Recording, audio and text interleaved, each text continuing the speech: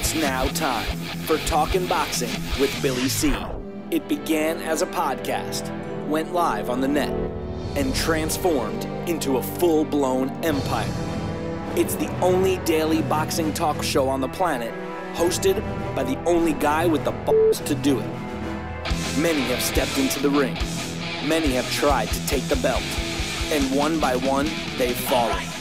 Another victim of the undisputed heavyweight champion of Boxing Talk Radio. Talkin' Boxing with Billy C is on now. My style is impetuous, my defense is impregnable, and I'm just ferocious. I want your heart.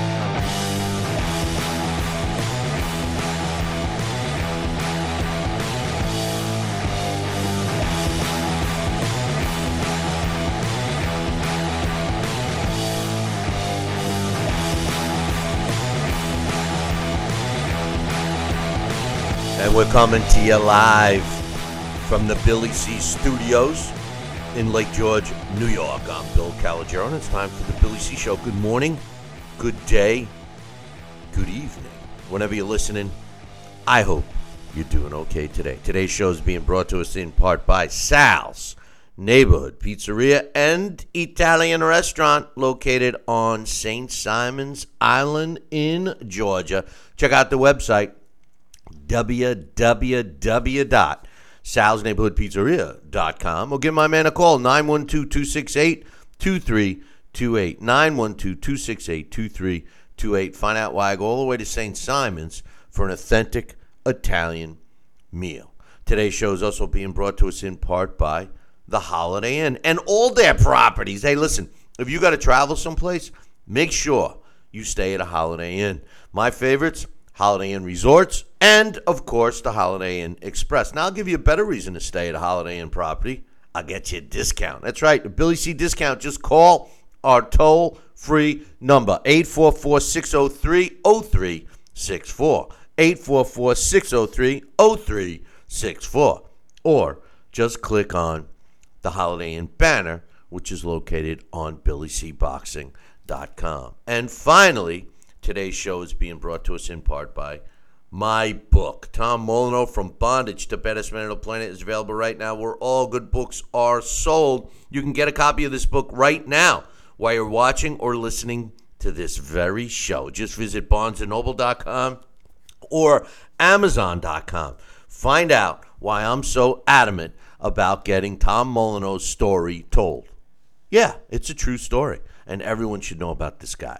What? You want a signed copy? Just visit the website, BillyCBoxing.com, and click on the book. If you want more than one copy, drop me an email, Billy@TalkinBoxing, TalkinBoxing.com.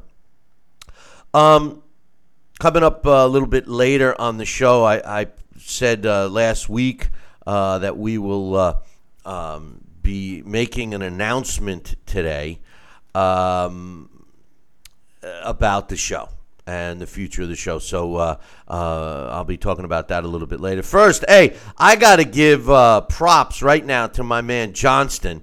He kicked off today's show with something I wish everyone did. Gave us a super chat, and my man Johnston says, as I crawl out from under my World Cup rock, it's time to get back into the world of boxing. In the meantime, Billy, can I get a It's Coming Home? You certainly can, Johnston. It's coming home. All right. Appreciate that. Like we have said many, many times, this show does a lot better when we get super chats. So thank you very much, Johnston. Like I said, coming up in a little bit, I'm going to give you guys an update on the future of this show. Some people may be happy, and some people I can pretty much guess are going to be sad. But it is what it is. We'll talk about that a little bit later. I also am going to take a look at the heavyweight division. Preparing for today's show, when I was doing the heavyweight roundup, I couldn't help but start thinking about the heavyweight division, and we've been talking so much about Deontay Wilder not fighting Anthony Joshua. And then when you remove AJ and Deontay from the mix, who's left? Well, I'm going to talk about that and about the sanctioning body rankings. I mean, what a joke, man. What a joke. Another thing, we got some fight results we're going to chat about right now. But first, I wanted to mention one thing. The main event that was scheduled for this past weekend's ESPN card featured WBC junior welterweight world champion Jose Ramirez going up against Danny O'Connor, but it did not take place prior to the weigh-in. Actually, in the morning of the weigh-in, Danny O'Connor was rushed to the hospital because he was passed out, dehydration. He was having a hard time making weight, and therefore that fight had been canceled. Joining me right now to get his thoughts, someone who's been very vocal about these 24-hour day weigh-ins. And quite honestly, we haven't seen legitimate, in my opinion, weight classes, at least a night at a fight for some time right now. Joining us is my partner in crime, Sal, Rocky Senecola. Sal, the first thing you said to me this morning when we were talking prior to going live, you said, are we going to talk about this guy not making weight? It was a little more serious than just not making weight. I mean, this was a guy that I think kind of showed us the dangers of what these young fighters are expected to do in order to dry out and make weight. And Danny O'Connor obviously not fighting in the correct weight class. What's your thoughts on the situation? Bill, my thoughts are this, pal. You know my thoughts. I think they should go for weigh-ins being 1 week before the fight. There you go. You have enough time to recover, enough time to do this. No, what are you kidding me? Forget about it. This is ridiculous. I have stood firm and always believed that same-day weigh-ins are the correct way, the one way, the only way where you're going to get some fighters that will represent the weight class they're fighting in. You know what? If your body's not meant to lose 20, 30 pounds, you shouldn't have to tear it down just to try to sustain a level of competency and professionalism. Well, I mean, just being able to physically endure what it tears and the minerals and the electrolytes and everything else that you're depleting out of your body to make a weight class, so 24 hours later you can replenish and come back a monster or a giant. My last fight, when I fought before I retired the last time, whoa, that's funny. Followed a bouncing girl, but followed a bouncing ball. I'm still in my middle cup of my first cup of coffee. I fought Louis Lamelli on the Vinny Pazienza Greg Haugen undercard. It was a co-feature out in Atlantic City Convention Center back February 6, 1988. And we had the weigh-ins the day before the fight. And Louis Lamelli was a big guy. If you look at him, he looks like a middleweight maybe, and we were fighting at 135 lightweight. And he came into that ring. I would be very surprised if he was not close to 160 pounds, 155 pounds. And no excuse, no reason. But the bottom line is, yeah, that's what the day before weigh-ins can do. And it doesn't really represent the true weight class. At 160 pounds, 180 pounds, or 130 pounds. You got, that's why I'm a big proponent of the same day weigh-ins. A 5-pound and 8-pound weight difference is a lot better than a 20 or a 30 or a 15-pound weight difference. And this guy tearing himself down, trying to make weight, and now in a hospital because his kidneys shut down. From what I heard, other things are happening. You want to talk about detrimental and not being healthy? And the whole thing that the feel-good police were coming out to do to try and save boxing or to make it safer and less dangerous, well, let's cut the 15 rounds down to 12 rounds. Okay, we'll do that because people get knocked out or die in the 13th round and on. Forget about it. Or let's try and do this. Let's get the bigger gloves. Let's do this. Let's do that. Let's not make people dry out 24 hours before they got to step on a scale and make weight. the day of the fight. Let's let them do twice as much depleting of their body and have them do it the day before the fight.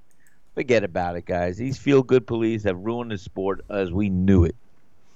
You know, you mentioned electrolytes, and I couldn't help. I don't know if you remember. You remember that commercial? Hey, where the auto lights? It was a spark plug commercial. Yeah, guy lifts the hood. Remember that. The guy lifts the hood and the spark plugs. Hey, where the auto lights? Hey, like they were dancing around. But anyway, on a serious note, you know what is happening is that because of the 24-hour weigh-in, and you know I don't need any of these yahoos to send me an email. Well, Billy, see, no reason why they do it is, listen, I know why they do it, and the reason why they do it is because some fighters can dry out better than others, and they're looking to get an advantage.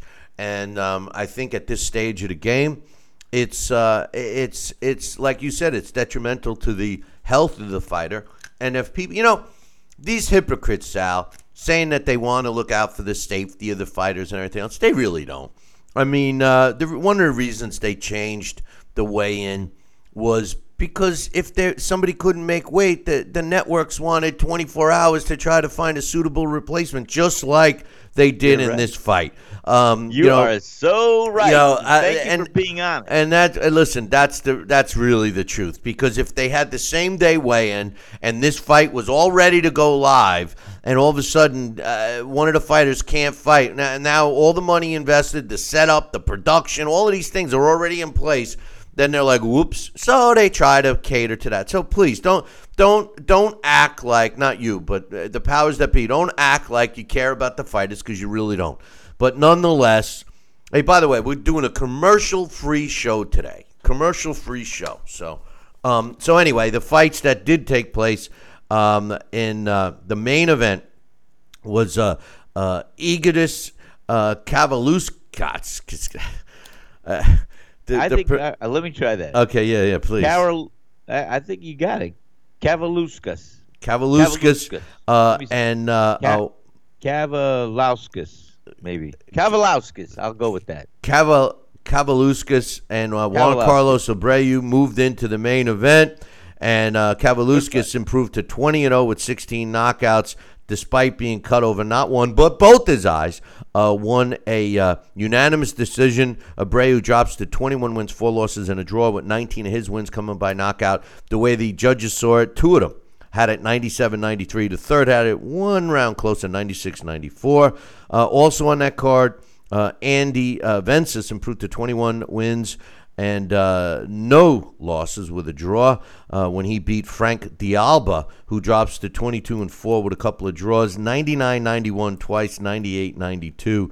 And in the heavyweight division, one of the reasons that's got me going with the heavyweights today, former top-ranked Andy Ruiz Jr., who's looking pretty good these days physically-wise. I really was on Andy's case when he was basically looked like the Michelin Man. He improved to 31-1, his only loss coming at the hands of Joseph Parker, when he won a unanimous decision over the tough Kevin Johnson, who drops to 32-10 with a draw. Kevin Johnson is winding down his career, 38 years old. This is a guy that just wants to be an opponent at this point, make some money. The way the judges scored it, 97-93 twice, and 99-91 were the way that the judges scored that one. Some other fights that took place over the weekend. Bebot Shumanov improved to 18-2 and got his old title back, despite being off for not 1 but 2 years 2 years was a layoff, 1 year was a retirement, and he regained his WBA regular. Sal, can you believe that the WBA actually has the gall to refer to one of their world titles as just the regular world title? It's such a joke. It's such a joke. And when I take a deeper look at the WBA in a little while, it's pretty obvious. But nonetheless, they let Bebot Shumanov take on Hisni Altukia for their vacant regular world cruiserweight title. And Bebot Shumanov took it. He won it via 9th round stoppage. in Kazakhstan over the weekend. Another fight that took place, Harold Calderon improved to 17-0 with 10 knockouts when he beat John David Martinez in their fight. And the way the judges scored at 99-91, and two of them had it 100-90. And down from the land down under, super featherweight champion Nort Bechamp improved to 17-2 when he won a decision over Joel Bruckner, 99-91, 96-94, and then 93-97. One judge scored it for Joel Bruckner to give Bechamp the split decision win. How does a fight get scored like that, Sal? 99-91, 96-94. So the one judge had it close. The other judge didn't. But then the third judge looks at it as 97-93, not close for the other guy. It makes no sense to me. How do you score a fight that has such wide margins like that? It's remarkable. I don't know. I was going to ask Adeline Bird, but it just I know it's all subject to opinion. There's some rules, regulations, barometers that they utilize and things, but I just don't understand. I really don't understand. It should be consistent within a few points anyway. A little bit of a margin of error, but it should work. I just don't understand how they can be. I could see one judge scoring at 96-94 for one guy and then another one scoring at 96-94 for the other. That's close. It's within reason. But anyway, heavyweight roundup on Saturday. Well, let's start off. There was a late result. On Sunday in the UK, Naylor Ball improved to 5-0 when he won a 4-round decision over Frederick Zalek, who drops to 21 wins, 70 losses, and 6 draws. People look at a record like that, and you say, oh, man, what's he allowed to fight? Well, that's why a lot of these European fighters are more talented, because they get to fight. I mean, here's Naylor Ball is a guy that was in his 5th professional fight. Yes, Zalek had 70 losses or 69 going into the fight, but that's still almost 100 professional fights under his belt, fighting against a guy that's 5-0. Now, I wouldn't, or was 4-0. Now, I wouldn't want to see a guy with a 21-70 record going up against a guy with a 40-0 record. That's not a challenging fight, but a young fighter to fight a guy that's got some ring savvy, even though if he looks for a comfortable place to go to sleep a lot. I mean, the truth of the matter is it's a lot different over there. Anyway, that took place on Sunday. On Saturday, in Corpus Christi, Texas, Juan Garza improved to 2-0 when he knocked out Alan Nelson, who was making his pro debut in the first round of a scheduled 4. Obviously, Nelson drops to 0-1. Ernest Reina improved to 9-5 when he knocked out Larry King in the first round of a scheduled 4-round fight. Larry Knight, not Larry King.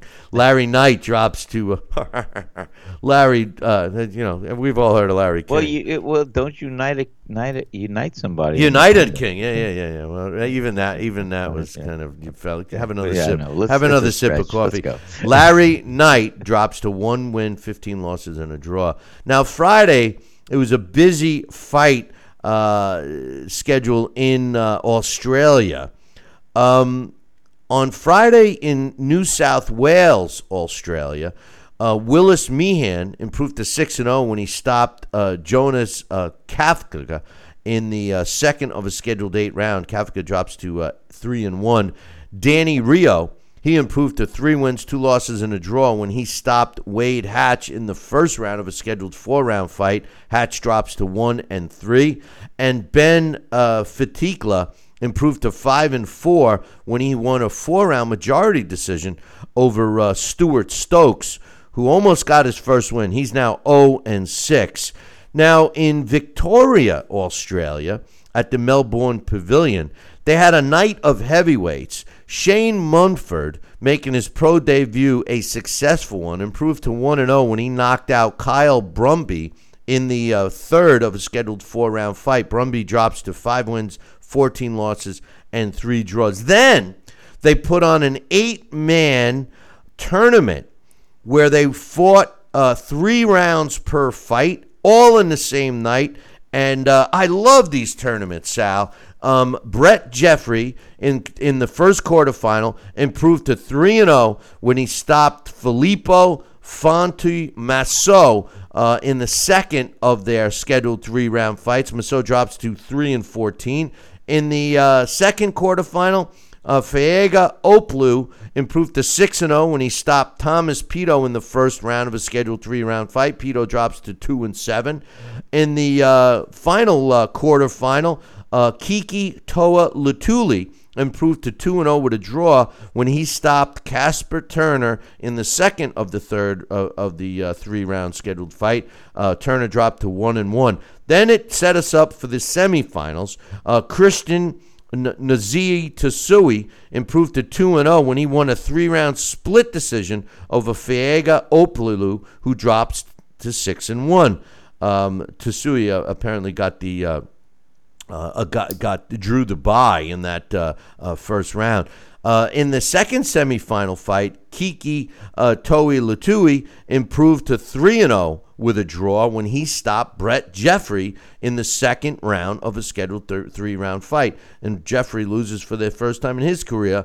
He drops to 3-1, which set up the final, Sal. Kiki Toa Lutui, he improved to 4-0 with a draw when he won a 3-round unanimous decision over Christian Nazi Tasui, who drops to... Sounds like I'm talking about some dishes at a Chinese restaurant. I don't even want to go. But you're doing a good job. Yeah, well, I'm making it sound like I'm saying them right. Anyway, you are. He sounds him to. He drops him to 2-1, and then finally on Friday, at the Hard Rock Casino in Florida, Ivan Daicho improved to 7-0 when he knocked out Maurice Harris in the first round of a scheduled 8.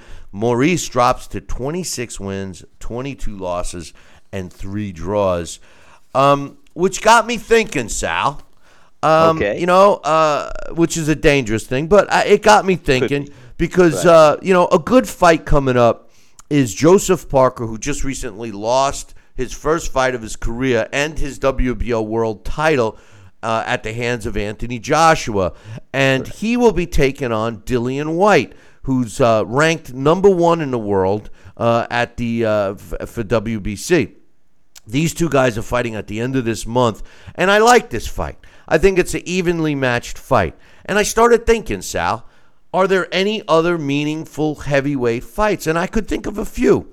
One is the guy who won this previous weekend, Andy Ruiz Jr., who actually fought Joseph Parker for the vacant WBO title, and that's his only loss.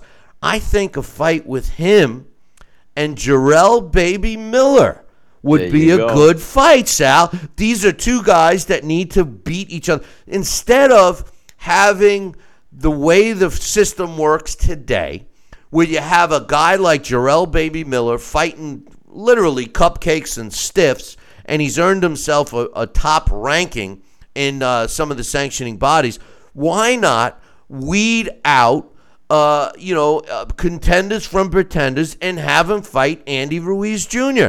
What are they so scared of? What's your thoughts on Jarrell Baby Miller against Andy Ruiz Jr.? I think that's a great fight. You sure you don't want to get a side job as a matchmaker? That's a perfect fight. I think it'll be a great fight to put these two combatants together, and let's see who wins.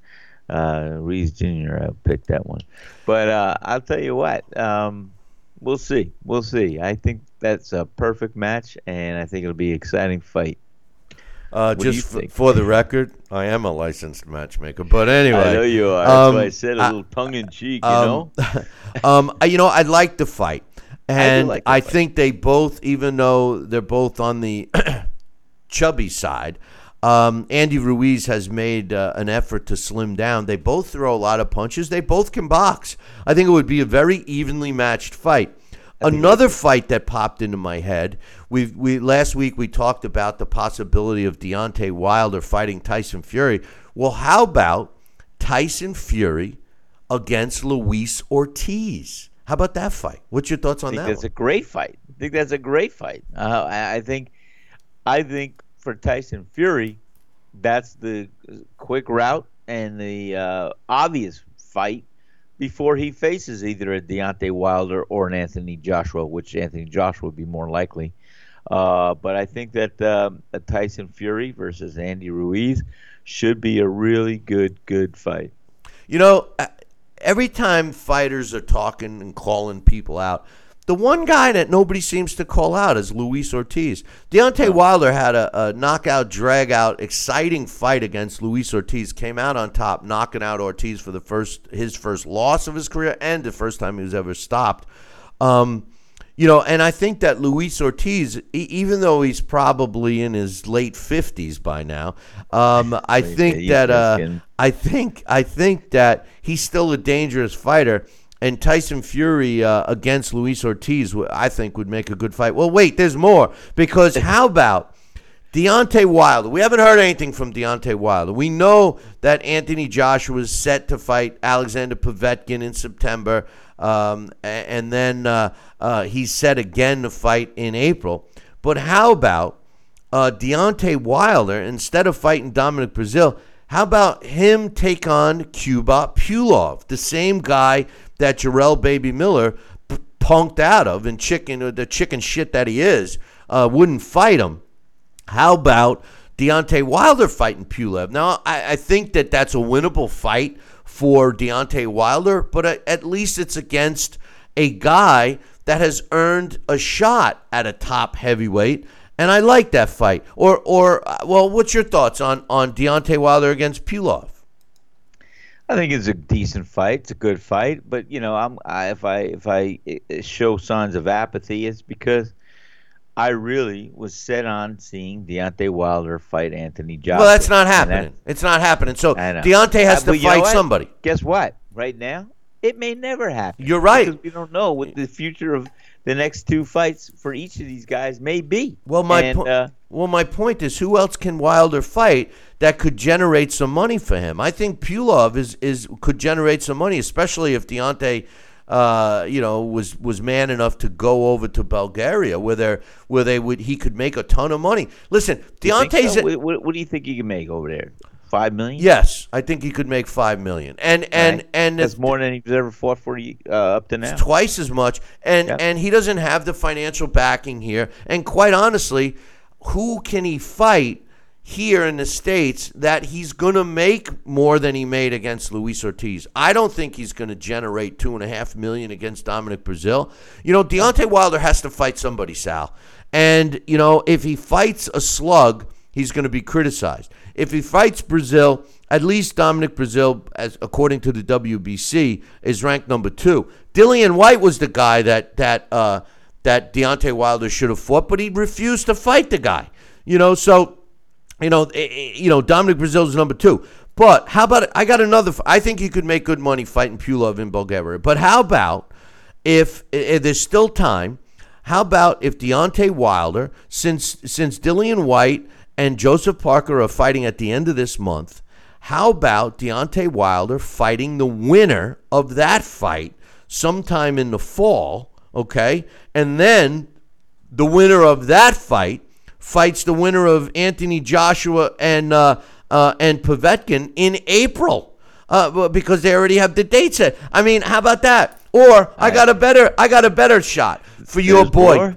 Yeah, there's You're more. on a roll. Yeah, I am on a roll. There's more. How about your boy Deontay Wilder, who's a fraud in my opinion? How about he go and fight?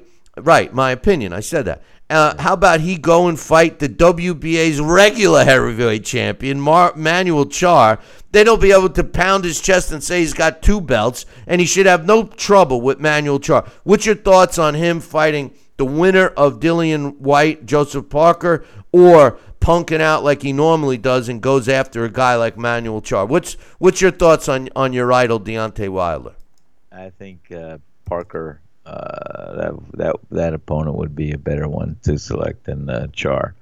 And I think eventually they could fight for the Grand Supreme World Championship belt. That'd be great. Yeah, and they get and besides the belt, they give you an ice cream cone too after Or a pizza. But or a pizza. But the point I'm making about your boy is the fact that he hasn't really fought anybody, and it's time for him to fight a real opponent since he's not fighting Anthony Joshua. Joshua's fighting a real opponent in Povetkin. It's a real opponent. It's not the fight we want to see, but it's a real opponent. Now, the pressure's on Deontay Wilder and his team to actually fight a real opponent. And I just named a couple, but let's take a look at the heavyweight division right now.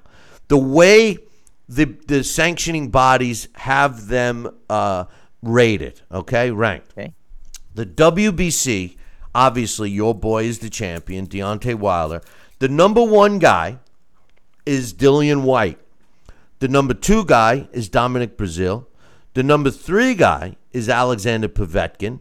The number 4 guy is Luis Ortiz. The number 5 guy, which I'm a little shocked that he's this high, is Tony Bellew.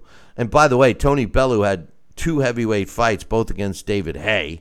So the WBC catapults him to number 5, which he's 1 shot over number 6, which is Joseph Parker, which should clearly be above Tony Bellew. Number 7 is Charles Martin. Number 8 is the tough Adam Konowski. Number 9 is the young German fighter Ejit Kabel.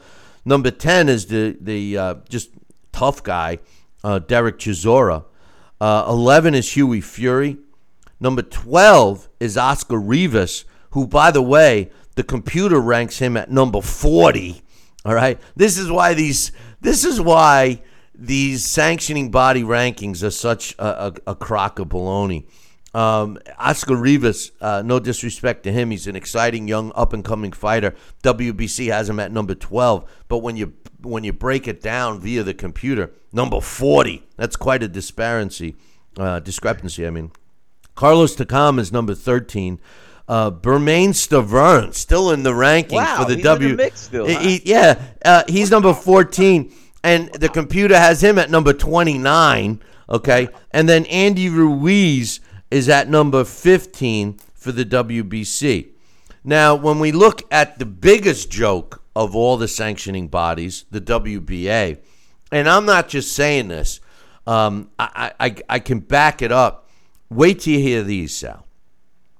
Obviously, the WBA, the super champion is Anthony Joshua. Their regular old world heavyweight champion is Manuel Char. This is listen, in all due respect, this is a good opponent for Deontay because Deontay can pick up this regular belt and become a mandatory. You see, if Deontay really... I don't follow the regular belt issue. I mean, this... Go on, Bill. I'm sorry. I don't want to interrupt. No, listen, neither do I. But my point is, if they were trying... If somebody was trying to move Deontay the right way from a business perspective, this is a bargaining chip. I would have went full bore and tried to negotiate a fight with Manuel Char. And the reason is... Deontay Wilder should have no problems with Manuel Char, and then he gets to become a mandatory for Anthony Joshua. At some point, Anthony Joshua's fighting his mandatory next, but he would become some point. But he would also gain some leverage because he would have more than one belt. Anyway, Manuel Char, by the way, who's the WBA's regular heavyweight champion, is ranked number 31. By the computer, and he's a champion. Alexander Povetkin's ranked number 1 in the WBA. Check this one out, Sal. Frez Oquendo is ranked number 2 by the WBA. Now, he's not even rated on the computer, but you want to know why? Why? He hasn't ask why. He hasn't fought in 3 years, Sal. 3 years. 3 years? Frez Oquendo is 40-something years old, has not fought a fight in 3 years, and the WBA has the balls to rank him at number 2. Jarrell Miller's ranked at number 3. how Jarrell Miller gets in. The only legit sanctioning body, in my opinion, right now, the WBC does not have Jarrell Miller ranked, which he shouldn't be. But Jarrell Miller's ranked number 3. Pulov is number 4. Trevor Bryan is ranked at number 5. He hasn't fought in over a year. How about number 6, BJ Flores? When was the last time he fought? To even justify a number 6 ranking, he hasn't fought in over a year. He's not even ranked by the computer. And I want to know who he fought as a heavyweight that justifies him to be catapulted to number 6. Dillian White is all the way at number 7 for the WBA, behind BJ Flores and Frezequendo, by the way. Guillermo Jones, number 8. This was a cruiserweight champion. He's not rated because he hasn't fought in over a year. And I want to know, when was his last fight? He's number 8. Number 9, Christian Hammer. Number 10 is Alexander Ustinov, not rated by the computer. Number 11, Otto Whalen. Number 12, Bogdan Dinu. He's not rated by the computer. Number 13 is Bryant Jennings. He's rated number 30 by the computer. Johan Duhaupas is their number 14 guy. He's ranked at number 25 by the computer. And Kaitaro Fujimoto is ranked number 15. The computer sees him at number 43, Sal. Unbelievable. I mean, the WBA is a complete joke. Anybody that puts any value on this sanctioning body is a clown. And just to go through the rest, the IBF, Anthony Joshua's the champ. And I always wonder, why don't they put a guy, why do they go through the hassle of saying that they don't have a number 1 rated guy? All right? It's a joke. It's a joke. They have no one ranked at number 1. Okay? Kubrat Pulev, number 2. Jarrell Miller, number 3. Another sanctioning body that puts a guy who they reward him with a top 10 ranking for a guy that's never fought anybody close to a top 10 fighter. Alexander Povetkin's number 4. Hughie Fury's number 5. Carlos Takam, number 6. Joseph Parker all the way at number 7. Ajit Cabello is number 8. Otto Whalen, number 9.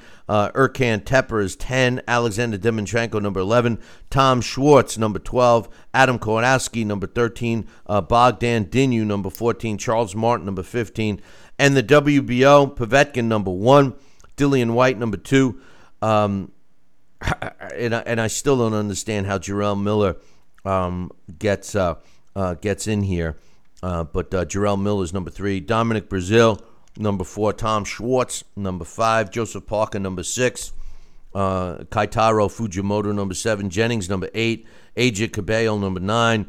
Zili Zhang, number 10. Jean-Pierre Austin, number 11. Tyrone Spong, number 12. Christian Hammer, 13. Otto Whalen is number 14. And Ebenezer Tita is number 15.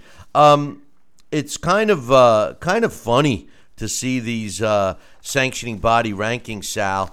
And we always wonder, so-and-so's fighting who as a mandatory? Well, this is why. These ranking systems are so corrupt and inaccurate. What's your thoughts? You know, it is very disheartening to see how come there's so much between the sanctioning bodies that they can differ, and so much that they can do to validate the rankings of some fighters.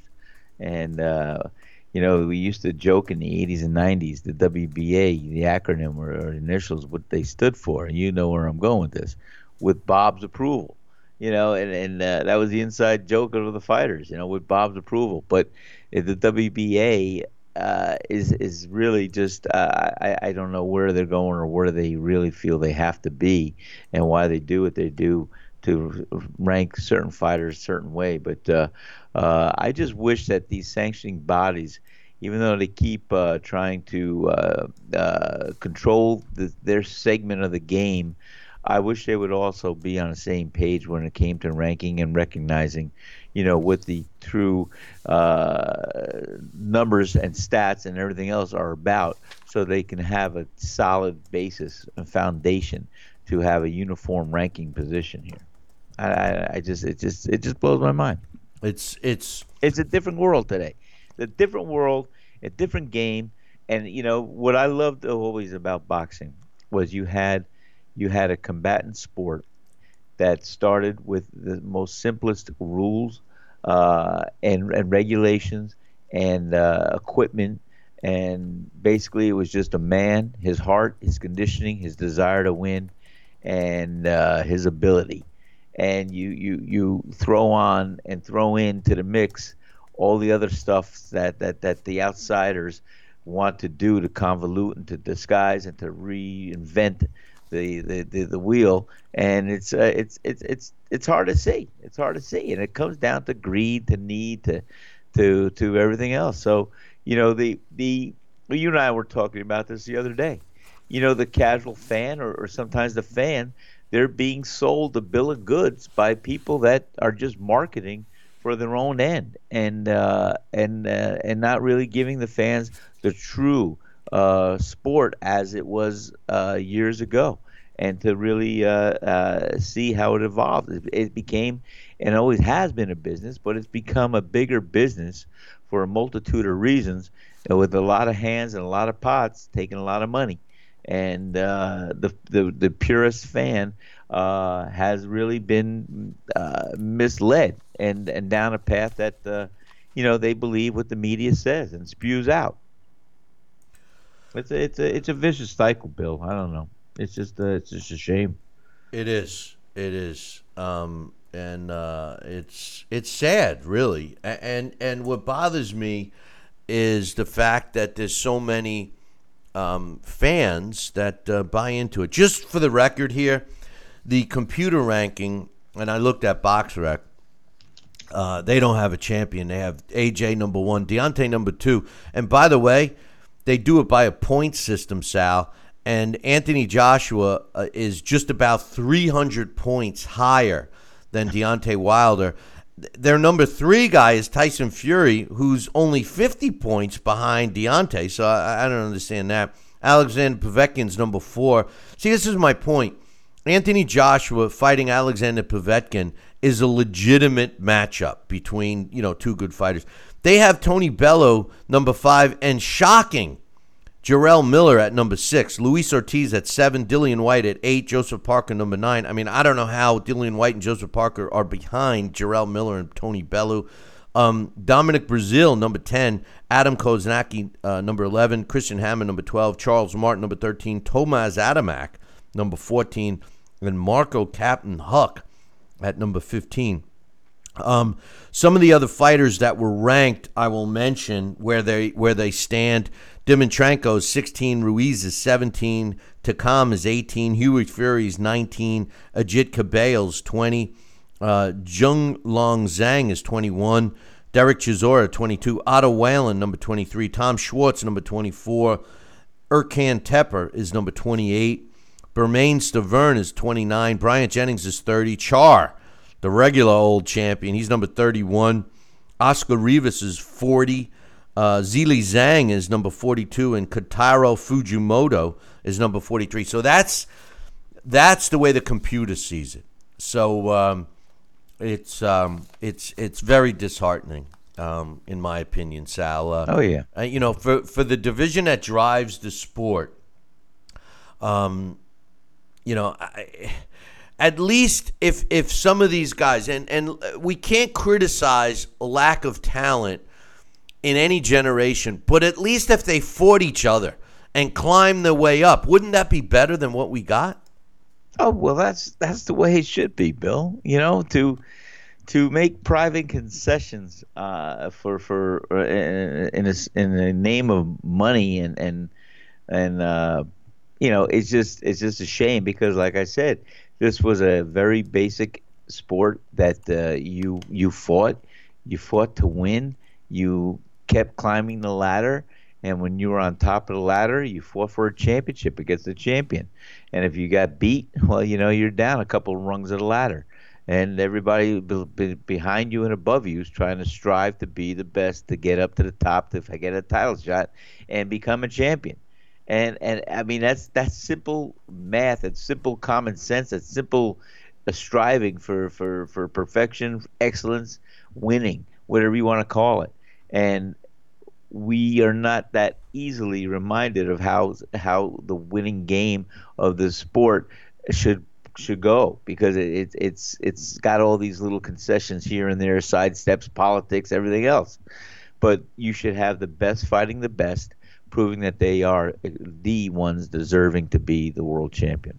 That's all. I have an email here I want to read because it's kind of along the lines here. It's from my man Rick.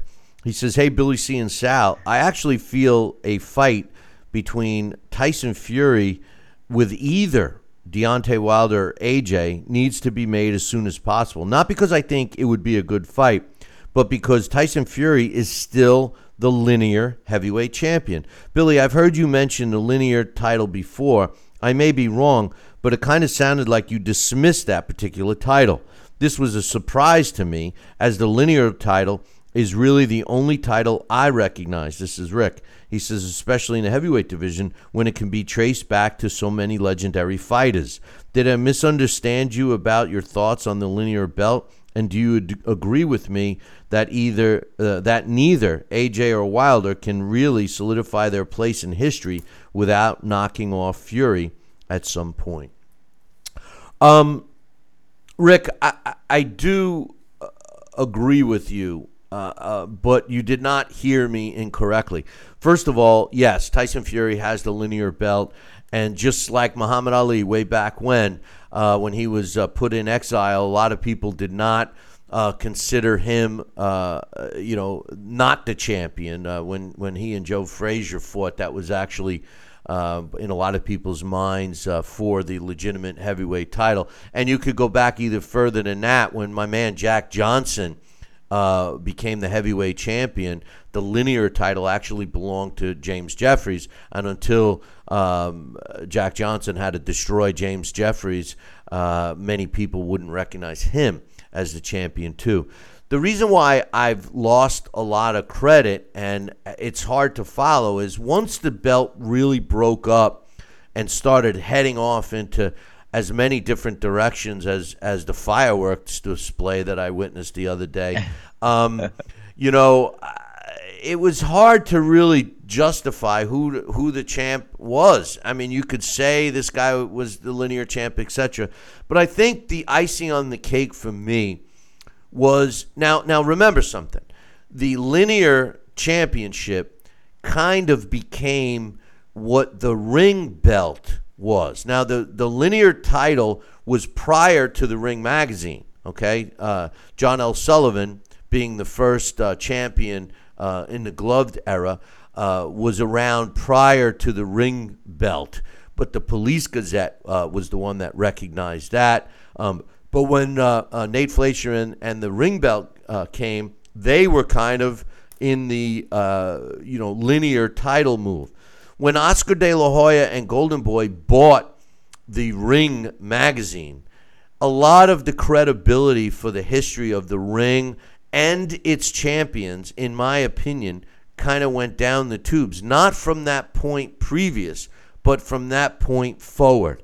And as much as I want to see Tyson Fury fight one of those champs, I think it's very hard to see and follow the linear champ, especially when these sanctioning bodies go out of their way to break it up. And quite honestly, to have a regular champion and a super champion, I don't know. It would be great to have the guy who beat the guy who beat the guy who beat the guy, etc., and that all fights had to be fought inside the ring. But with today's attitude of ducking this guy and only fighting that guy because he's easier and I can make more money, it kind of really ruins the whole premise of the linear title. What's your thoughts on this, Sal? I concur with you. It's diluted enough, and to have the clarity of being what it is. Fight for the title, fight for a championship, have the best fight the best, and it just is, very frustrating for me to follow a bouncing ball when it's not being consistent across the board. That's all.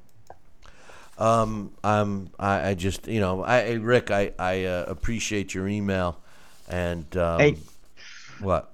and and it is also, I understand what he's saying about Tyson Fury and the linear champion, all this stuff. But if the guy stayed retired, or if the guy, I mean, he's got to work his. He can be a linear champion, but he's got to, work his way and earn, after being idle for so long. And I think even though he could be recognized as a linear champion, he still has to, do something, either defend the title or just make his way back to earn a shot at Tyson at Anthony Joshua or Deontay Wilder. Sal, it was announced over the weekend that Manny Pacquiao challenging Lucas Matisse for his WBA regular junior. His regular junior. Go ahead. Yeah, it's. Actually, I'm wrong. I thought it was. It's a welterweight. It's the WBA's regular welterweight championship. The champion is Lucas Matisse, and Manny Pacquiao is challenging for that. It was announced over the weekend that this fight will only be available on ESPN Plus, which is ESPN's new streaming platform. It's got me. The sport has got me down. The fans have got me down. A lot of, not our fans, not the fans that watch and listen to this show, because quite honestly, the most knowledgeable boxing fans that I've come across, and I don't know if we've just kind of attracted the fan that knows what they're talking about. I mean, occasionally we'll get some people that don't, but it just seems that the fan base is divided. They either love their guy and everyone else is a bum, or if people don't agree with them, they hate they hate you. They'll talk smack about you or whatever. My thoughts on this platform was no one recognizes the future and technology more than myself. My background has been in this. This. I've talked about this many times, and I'm not against streaming at all. As a matter of fact, I think it's the future 100%. But to force the fans today, where we are today, where streaming is not the norm, a lot of people are cutting the cable cord, so to speak, and getting away from the satellite opportunities, and they're going with streaming, which I'm totally supportive of. But it's not the norm, meaning the majority of the boxing fans aren't in the streaming world yet. So to force them to watch a fight of this magnitude, and I said this when Terrence Crawford fought for Jeff Horn for his title. In a sense, the greed factor is taken over again, and I'm extremely opposed to it, Sal. And the same thing, the rumor with Eddie Hearn and DAZN, possibly being the only option for us to watch Anthony Joshua fight in September. Triple G and Canelo, at least they already are on pay-per-view through HBO. What's your thoughts on the powers that be in the sport of boxing basically forcing the boxing fan to ante up once again? Well, you said two things: forcing and only option. It's a shame. They should market a couple different options here to see which people do. Most common thing is people will move along the line of or path of least resistance. So when you constantly throw something out there to have the pathway cluttered or having to dodge this one, that one, and go around, you make it harder. Then the fans will say, hey, we can only take so much. So I think they should give you some options. If they want to try and experiment and try to utilize and try to market something, let's see. Why don't you let the fans come around on their own terms? So instead of giving it just your terms, meaning the industry or the backing, let the fan have an option. Let him come around and come full circle and realize what's happening on his own terms. I don't know. It's a shame, Bill. It really is. It is. Well, the thing is that when you're trying to, especially in Terrence Crawford's case, I mean, I know we talked about that. Yeah, I mean, you want as many sets of eyes as you can, and I'm, what I would have done is I would have offered the stream at a discounted price. Yeah, and get people hooked on it that way. Then do the conversion. I mean, it's like selling one of your famous pizzas for $5, get everybody addicted to it, then triple the price, and they're still going to buy it. You know what I mean? So it's the same thing. And Manny Pacquiao, we're going to talk more about this tomorrow, but Manny Pacquiao very well could be on his last legs, has he sunk this low, where he's going to be on a stream, and no discredit to ESPN. And I got news for you. A lot of people that watched that ESPN Plus Terrence Crawford fight said it was choppy and very terrible, that the stream was terrible, and they'll blame your own internet service. But that's the other part of it.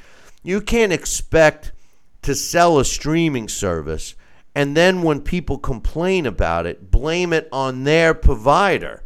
Because in order to be successful with any kind of streaming service, you have to be able to run on the oldest, crappiest setup, because you can't expect people to not only purchase your streaming subscription, but then they have to upgrade their whole setup in order to get it. You can't expect that. That's not the way traditionally the technology works. It's always the best will drop down to the lowest, to work, so it will work, but you can't go from the lowest to the best. In other words, you can't have the lowest and get the best service with the lowest, but the streaming service should still work in an acceptable way on the lowest. You know what I'm saying? No, you lost me on one bouncing ball. No, I know what you're saying. Yeah, I mean, if you're gonna introduce a new section, a new streaming service, you want everybody do it at a discount. You do it that's palatable to the fans, and you let them engage on their level there. We're gonna try it. I'm gonna try it. For an example, Sal. Today, if you have a cable company providing your internet service, they offer you the base internet service. Then they'll offer you like a turbo or super speed or whatever they call it. And then, an exceptional speed. They'll give you 3 options. And then anything higher than that, like what we use here, is what they refer to as a business class, where you can actually tell them the speed you want and they charge you accordingly. And that's why our fees are so high every month. But when you're selling a streaming service, it has to be able to function on that low end service. Is my point. You can't expect all of your potential users to be forced to upgrade their internet service so that they can purchase your stream. That doesn't work. That even limits your sets of eyes even more. That's my point. It's true. It's true, and I think you make a good point and a valid point. And that's what you do when you market something, especially something new. You want everybody you want to be inclusive. You don't want to eliminate anybody. You want the numbers. And, you do it at a rate that's palatable, that people feel they can do, and because people are going to make that decision, something that's doable and meaningful for them. And then if you see the need to then show them a true price or what would be more on a level of gain for the company, then they do it, and people will still have the option, But at least you offer it to them at a discounted rate.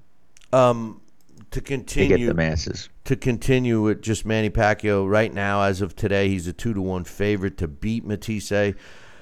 I'm not so sure that that's really the case. I think that's a 50-50 fight. I mean, Matthysse is a tough guy. Pacquiao's not the same Pacquiao. If he tries to fight the same way, I mean, and the other thing is, he's not that you and I both feel the same way about Freddie Roach, but Freddie Roach isn't in his corner. He is fighting in Malaysia. He's used to that. He'll have a big fan following. Matisse isn't. He's there already. He's been there for over a week, getting used to the time and difference and, of course, the weather. But I'm not so sure. Manny Pacquiao had a lot of other issues going on with the finances for this fight.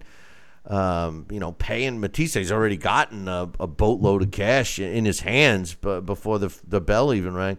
So I'm not so sure that going to ESPN Plus was a smart move. I do believe Top Rank is handling that. They're the ones with the deal with ESPN, but regular ESPN should have gotten this fight. If I were Manny Pacquiao, I would have wanted to make sure that I was on as many sets, that I was available to as many sets of eyes as possible, especially for a fight that could mean so much to him in the future, Sal. I agree with you, and I think that it is going to be a good fight. I think Matisse, you can't just count on him to roll over. I mean, this is going to be a good fight for Manny. I still question why, but I think that it should be a competitive fight, and hopefully we'll be able to preview it and see it in a good fashion. We'll see what happens. I've been promising everybody an announcement about the show, and I guess it's time to spill the beans, Sal. I've been doing this show for 15 years, and we've evolved. We started out as a once-a-week show. We went to a daily format. Then we went to a daily 1 hour. Once a week, 1 hour. Once a week, 2 hour. Then a daily 1 hour. Then a daily 2 hour. We switched around. We were on mornings. We were on nights. We've been doing this for a long time. We have a great staff. Obviously Sal and myself, and then my man Dax is a big part of this show, as well as Alex Perpali and Larry Hazard and really all the people that help behind the scenes. Johnston doing some UK correspondence. Even my man F.A. Mr. Apples, who's a moderator in our chat room over on YouTube. We are on TV, we're on radio, podcast, on demand, internet streaming, and of course YouTube. There's been a lot of changes with the sport that I guess I'm having a hard time with. A lot of it has to do with the fan base, the younger fan base, and their inability to take the time to do a little research on the history of this sport, or they come out and they start saying their guy. It really started for me, Sal, with Floyd Mayweather, and Floyd Mayweather's, and not Floyd. I'm not going to bash Floyd, but the fan base that he attracted, and during the same time when Floyd was at the top of his game, so was Manny Pacquiao, so was Triple G. And, those three names, if you mentioned Manny Pacquiao or Triple G to a Floyd Mayweather fan, they would immediately discredit them. They're bums. Floyd doesn't even have to fight them because he knows he can beat them, blah, blah, blah, and they would justify it. And with all due respect, a lot of the Manny Pacquiao fans were the same way about Floyd. You mentioned Floyd to Manny Pacquiao fans, and they didn't want to hear about it. And what I started to realize is that it was the fans. And the fans' inability to know what the big picture is. The other thing is that social media, as good as it is for this sport, is the culprit. You have a guy, recently a lot of talks were going on between Deontay Wilder and Anthony Joshua. Again, the Deontay Wilder fans hate the Anthony Joshua fans. The Anthony Joshua fans hate the Deontay Wilder fans. What this sport needs is unity, not division. We have too much division. We've been talking about the sanctioning bodies and the laughable rankings that they have, and the fact that they won't put a guy in one ranking if he's wearing a belt from another sanctioning body. All of a sudden, he's added a picture. We talked about this last week. Manny Pacquiao was a long-time ranked fighter for the WBO. He's fighting this weekend for a WBA title. Poof, he disappears from the WBO rankings. You got to have more of a reason to remove a fighter out of your rankings other than because he's fighting for another belt. It's ridiculous. And several years back, we had several debates about the amount of titles that there were. And there were a lot of young fans that like a lot of titles. They felt that it was better for the fighters, that they were able to make more money, that they, it was good. And I laugh because there's no definitive champion when there's multiple titles. We talk about, the fighters of today marinating a fight. The younger fans, and I keep saying younger, but a majority of the fans like the marination process. Why? We don't need it, Anyway, Sal and I have discussed in detail about this, and beginning tomorrow will be our last show. We will be doing a show tomorrow. We will not be back until, now we will be back to do our post-fight shows. This is going to be on a trial basis. We will return I was going to do one for the Manny Pacquiao-Matisse fight on Saturday, but I don't want to because they're forcing everyone to watch it on the stream. So we're going to wait till August 4th after the Kovalev fight. That will be a major fight, and we will come back and do our post-fight. Now, the way the format will work is we will do our post-fight show. Our regulars will come on, give us their thoughts, and then we'll open up phone lines, and then we'll discuss. Sal and I will come back after the phones mellow out a little bit, and we will discuss some of the top news in the sport that took place. Now, my goal is to do a post-fight show once a week. We are going to take a couple of weeks off to recharge and get some things in order. But beginning in August, we will be doing a post-fight show once a week, whether there's a big fight or not. We will pick one fight that will become our post-fight, and we will go from there. We also have some other ideas floating around where we may do a show here and there.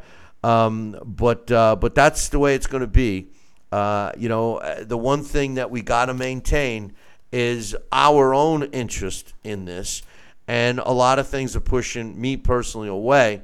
And, it is what it is. So tomorrow will be our last show. We will be doing a post-fight show on August 4th.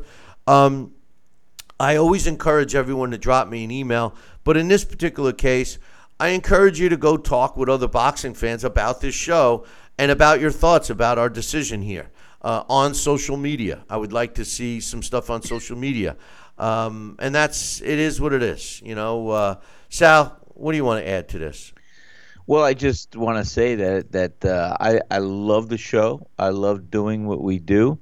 And I'm looking forward to see our resurgence, if you will, or reinventing ourselves, if you will. And, the game of boxing, like I say, I love it. I think, we're passionate about it. You're passionate about it. And some of the people that are in charge of the decision making of which direction the game goes is very frustrating. When we recognize that they may not have the fans' best interest at heart, and they do a good sale job, they do a good selling of this, that, and everything else, and what we and you and I are used to seeing and is a different game that we grew up with. And yes, it's evolved, but it's also regressed in a sense. And I'm hoping that what we do in the post fights will keep our fan base, and that we will gain additional fan base, and we can move on and evolve. And And like I said, it's a trial thing that you stated, and we're going to gear it up and gear it down to where we need to be in this contemporary time of fighting. And hopefully it'll all work out. We'll learn, and we'll gauge it for the future to see where we go and the direction that we want to steer the ship, that you want to steer the ship in. So I think anything negative is a positive, and we just have to grow and go with the times. And this is one way of doing it in a consolidated fashion that's going to maximize our efforts for what we do. You know, in addition to some of the negativity, I mean, I got to be honest when I say that, you know, I'm not crazy about how the sport is. You know, here we have all of these great athletes and the potential of really being one of the best eras this sport has ever seen. And yet the fighters themselves, at least the U.S. fighters, and the promoters and the television networks and some of the powers that be preventing it. They're all preventing it. You know, this move about the Pacquiao being on a new streaming service. I mean, this is a service that hasn't even been out 2 months yet. Is a great example of it. You know, I years ago, when we had closed circuit TV, it was a special thing. You know, you had these huge fights were on closed circuit that evolved into pay-per-view. Pay-per-view still had huge fights. Then all of a sudden, greed took over again back then. And then we started seeing only decent fights on pay-per-view. And the rest of the fights that we were subjected to were garbage. Well, that failed. That pay-per-view model failed. There were some other websites that tried to do streaming for a cheap price. Nobody wanted to pay. You know, it's a funny thing. You know, the consumer draws the line. And when they don't want to pay for something, things get revamped. Well, the same thing has to happen here with the streaming stuff. You know, the more people that buy it, the more it's going to stay. And, you know, if they want to just cater to the diehard fan, you see, this is a direct sale. This is why the powers that be can afford to do this, Sal, because they're selling this fight, so to speak, directly from them to the consumer. There's no more distributor, middleman, if you will. You know, the way it used to be, you sell a fight to a network or to a pay-per-view, and then that distributor promotes it. Hey, we're going to have this fight on it, blah, blah, blah, blah. They advertise it, and they get a cut of the money. Well, what's happening now with these direct streaming companies is they're eliminating that. They're charging the consumer directly, and they're saying, hey, we're eliminating what this percentage was, so we're losing X amount of money, but we're gaining this much. So maybe the formulas that they use are showing them that they're going to make more money. What do you think? I think you're on to something there, Chappie. I think you got, you know, it's true. It's you know, I hate to sound redundant or repetitive of it, but I do see where you're coming from, and it makes a lot of sense when you look at you know, how they are not manipulating, for lack of a better term, but how they're presenting the things that we have to make a decision of following or not on a regular basis. So I think that you make a good point, and as Cy Sims used to say, an educated consumer is our best customer. I just you know, it's between the constant marination and the ducking of fight. This whole Anthony Joshua, Deontay Wilder thing, to me, was synonymous to... Took your heart away. It took my heart away. It did. You know what? Like I said, here it is. And I'm sorry, Bill, I didn't mean to interrupt. But like I said, you're passionate about it. I'm passionate about it. There's no reason that these two combatants could not have gotten into the ring as it was predicted or projected. And there's no reason, like I have said all along, when two fighters truly want to fight each other, nothing's going to stop that from happening. So who does not want to fight the other fighter? I guess we'll never really know. But the bottom line is they should have been in that ring come the end of this year. And But the teasing, the marination, the whole thing is very, very disheartening to the purist, to the fans, to the people that really want to see with competition, with true boxing, with true fighting, with true pounding of the chest and standing for what you're doing in your life and your career is all about. And we're being denied that. It's deeper. And I'll tell you why. Because a fight of that magnitude, Anthony Joshua against Deontay Wilder, goes deeper than the boxing purist or the boxing diehard fan. Just like, and what I was starting to say, I was just equally as disheartened when Manny Pacquiao and Floyd Mayweather didn't happen until it did. What happens is you're chasing away the casual fan, which this sport needs. There's a lot of people that are not diehard NFL football or baseball or basketball fans, but they do tune in at times for playoffs or championship games or rivalry games, and that's something that boxing needs to explore. They are alienating it, and it's a mistake, between an unknowledgeable fan base, between the social media trolls, between all of the things that are happening today. It's very hard to stay into it. I can understand, and I've talked to so many people that would start off, they find out what I do, and next thing you know, they say, I used to be a fan. I used to be a boxing fan. Not anymore. And I can see it. And I try telling them, well, we got some great champions. We got some talented fighters out there today. Try it again. Watch it. Tune in. And then you hear this stuff. They tune in for a couple of fights. They get hooked again. And then the fights they want to see don't materialize. And you made a statement. You always slip it in, just like I always slip in my opinion about we'll never know who didn't want to fight who. Well, here's the thing, all right? The reason why I'm adamant about knowing that it was Wilder who effed up here, because Deontay Wilder does not have other options. That's the key. The key for Anthony Joshua is he does. He says, this is the offer. I'm the guy driving this bus. Until you recognize that, go ahead. Go make your $1.5 million, $2 million fights. Go ahead. Go fight the guys that people are going to criticize you for, because that's what's going to happen. I was announcing fights earlier today that would be potentially good fights for Deontay Wilder. All right? But the fact is, how come we haven't heard anything from Deontay? Anthony Joshua, we heard that not only is he fighting a legitimate, in everybody's ranking, top contender, but he's already got the next date set up. We don't even know when Deontay's going to fight again.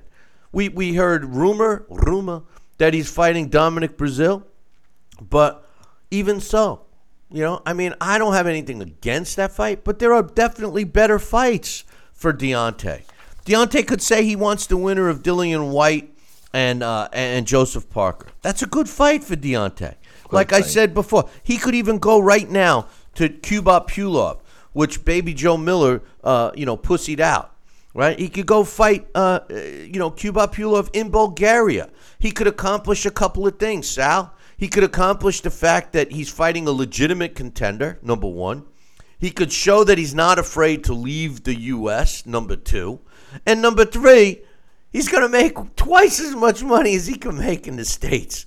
So, I'm convinced that Deontay Wilder is not being managed correctly or advised, however you want to define it. And the options are far and few in between for him. And, the longer that he pounds his chest and says he's the best and that AJ's afraid of him and all of this, it's going to go back to, well, you had a $15 million contract in front of you that you didn't sign. They also upped the ante that they'd pay you $5 million to fight anybody else and then fight Anthony Joshua in April. You haven't signed that either. The truth of the matter is put up or shut up, Sal. Well, if that's the true cards that are being dealt, I think that there should have been more from a proactive standpoint from Deontay Wilder's Sal, aside from being his fan, could you give me a reason why you always throw in true. It could be. We don't Well, know no, the truth. you know what? Because Like, what's your substance? Give me a no, reason. I think you know what? If everything is as it appears to be, that the contracts were issued, and he didn't sign a $15 million contract to fight Anthony Joshua. He didn't sign the other contract offering $5 million. I mean, that's twice as much as he's ever made just to fight somebody in between and fighting Anthony Joshua later. I mean, it's very disheartening to be a Deontay Wilder fan and believing, because being his fan, or being one that's frustrated because I don't think he's been advised correctly or properly on a lot of levels. I'm going to say it right here. I think there are very few fighters that can withstand a 12-round fight with Deontay Wilder. And I think I could see him beating many of the people out there that are going to be left for him to fight. But instead of him making a $20 million or a $30 million purse over the next two fights, he's going to be making maybe 5 or 10, and that's it. Yeah, but I mean, any substance of why you always feel that, oh well, if it's really the truth, you allude to the fact that maybe AJ was the guy who was afraid to fight Deontay or decided not to. And when you're talking about making 10 or actually 12.5 million more than you ever made, I mean, and then for Deontay to have the balls to call it crackhead money for a guy that's never made anywhere near it, it doesn't make any sense, Sal. And I'm being 100% serious. And I just want an intelligent reason of why I should think that Deontay isn't full of beans. Well, I obviously, the only thing I can say is Deontay feels that this fight, the magnitude of this fight, not taking into consideration what he's fought for as far as the size of person before, but I think Deontay Wilder, in his mind, realizes the magnitude of this fight is worth more than what he's going to be allotted or given. That's the only thing.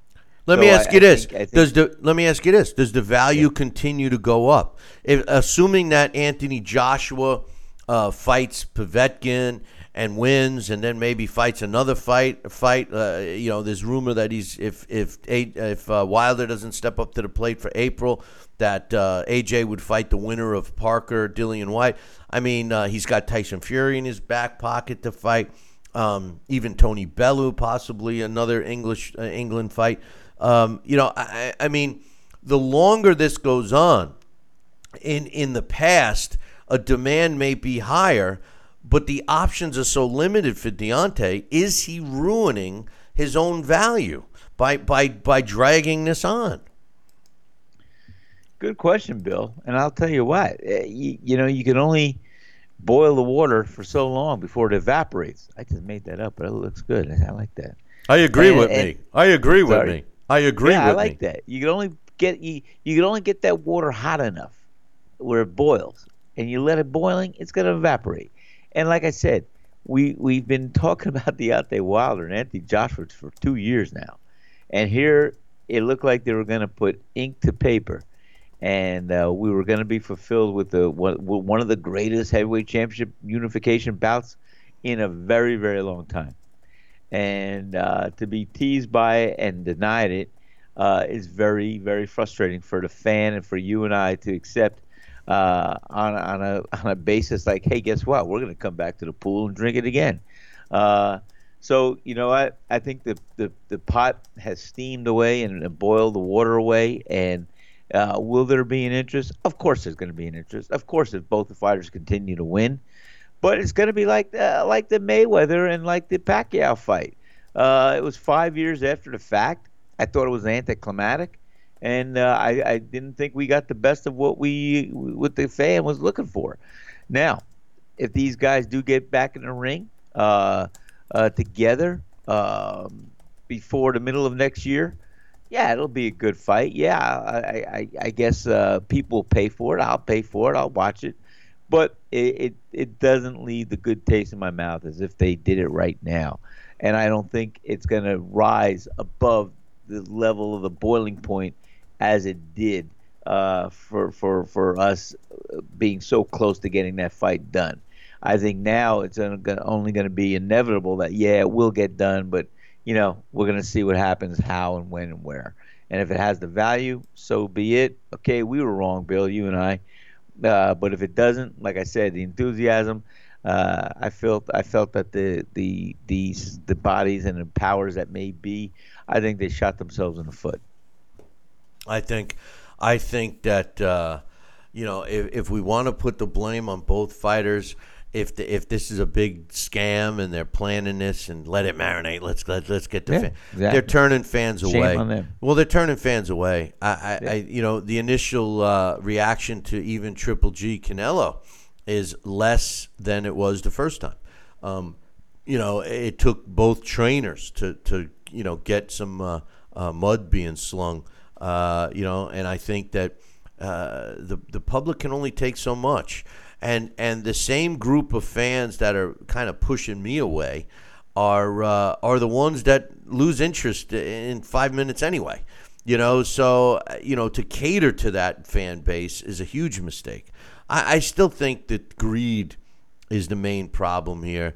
And, Deontay Wilder had an opportunity to take and make more money than he ever did and better his career, even if he lost. If it was a fight, kill or be killed type of a fight, his value would have gone up. People don't understand. When you're a fighter and you reach a plateau for a certain purse, you never make less than that range again. Anthony Joshua will never make less than $20 million for a fight. I don't care if he loses. If he loses, he's still going to make that much. You know why? Because if he doesn't, he won't even fight. Deontay Wilder was in a position to up his general purse, whether he won, lost, or had a draw with Anthony Joshua. He would have quadrupled it, but he chose not to. He chose to hold out and thinks that he's going to get more. And I don't disagree with you about the magnitude of the fight. The magnitude of this fight is huge, but you can only push it so far. He wasn't going to get $20 million. He wasn't going to get $50 million. He wasn't going to get it. He doesn't have the resume. He doesn't have the fan base. He's not bringing enough stuff to the dance. And the only way for him to get enough stuff to bring to the dance is if there were other dance partners. And there's not. There's no other name out there that's going to generate big money for him except for maybe Tyson Fury. So I don't know. This is a big mistake. The silence from him is deafening. It shows me that, honestly, that he basically hopped on the Anthony Joshua publicity train, stole some limelight, got some more fans, which he did, and he jumped off. And now he's going to see what happens. If he wants to focus on 50-0, great. But he's not going to have the respect of the diehard fans, Sal. He's not. Well, time and opponents are going to tell, and maybe he's going to do what he's got to do for next year or two, and build up that record, and maybe he'll make his 50th fight, Anthony Joshua. That'll be well. Hopefully, they'll both be undefeated at that time. That's 5 years. That's 5 years. If Deontay Wilder all of a sudden was fighting 4 times a year, okay, it's going to be 3 years before that happens. Before he gets, and in order for him to get to 50-0, that means he's going to have to fight 10 more bums. All right, and although that the WBC and some of the other sanctioning bodies would oblige for him and hand feed him some more cupcakes, will the demand really be that high? Basically, what you'll end up with is a 50-0 fighter, which would always be scrutinized because of his level of opposition against, assuming AJ is still in the business, against a guy who would have been fighting all the top guys. The 50-0, no, it can't, Sal. It can't. I'm just throwing it out there. It just makes no sense, though. It makes no sense. No. And it's true. It makes no sense because, like you said, and like we both said, this fight was going to be signed, sealed, and hopefully delivered. It's not. And when you look at the logistics, I mean, when you look at the possibility that Deontay Wilder could have pocketed $30 million within the next year, I mean, that's hard cry to say. How are you going to get to that right now? And unless he thinks he's gonna stall at one or two fights, and then by the end of the next year he gets $100 million. But I don't know if that's going to happen. There's not enough of a credible, in my opinion, big heavyweights in there in the division that's going to help bolster someone's credibility up that high. That's the key. That's the key, because Anthony Joshua can go ahead and continue fighting in front of 90,000 people. He can continue making $20 million minimum. And Deontay Wilder is going to be stuck fighting at the Barclays Center in front of 1,500, 15,000. I don't even know. Maybe they got 8,000, 10,000. I don't know. They gave tickets away. Nobody even, they don't even know who he is. Who's he going to fight? Who are they going to dig up? Dominic Brazil's one name. He could fight Luis Ortiz again. Okay. Who's he going to fight? Charles Martin? Tyson Fury? Hughie Fury? Listen. There's no name out there that could get him to a point where he's all of a sudden becomes worth $50 million. Listen, the best fights for Wilder are the ones I said earlier. He could fight Pulov in Bulgaria. He could target the winner of Joseph Parker, Dillian White. Or if he really wants to show his true colors, go after Manuel Charr and then pound your chest and say you have more than one belt. Because that is more like a Deontay Wilder move, in my opinion. Go after the weakest link and then pound your chest. That's, whatever. But anyway, on this day in boxing history, it feels weird without doing commercials, huh? I'll tell you, we did this whole thing. Boy, we spoke for well over an hour. Hour and a half to be exact. Hour and a half to be exact. But on this day in boxing history, July 9th, in 1970, Carmelo Bossi wins a 15-round decision over Freddie Little to win the World Junior Middleweight title. It took place in Italy. On this day in 2006, Corey Spinks wins a 12-round decision over Roman Karmazin to win the IBF World Junior Middleweight title, and that took place in St. Louis, Missouri. On this day in 1989, Edwin Rosario knocks out Anthony Jones in the 6th round to regain the vacant WBA World Lightweight title. It took place in Atlantic City, New Jersey. On this day in 1995, Tracy Patterson knocks out Ed Hobson in the 2nd round to win the IBF World Junior Lightweight title. It took place in Reno, Nevada. That is. On this day in 1974, Ruben Olivares knocks out Zanuki Utagwa in the 7th round to win the vacant WBA World Featherweight title, and that took place in Inglewood, California. And finally, on this day, July 9th, in 1989, Kakor Galaxy wins a 12-round decision over Sung Kil Moon to regain the WBA World Bantamweight title, and that took place in Bangkok on this day in 1989. Listen, boys and girls, make sure you tune in for tomorrow's show. It will be the last show until August 4th when we do our we'll be kicking off our new weekly post-fight shows. So make sure you tune in tomorrow morning.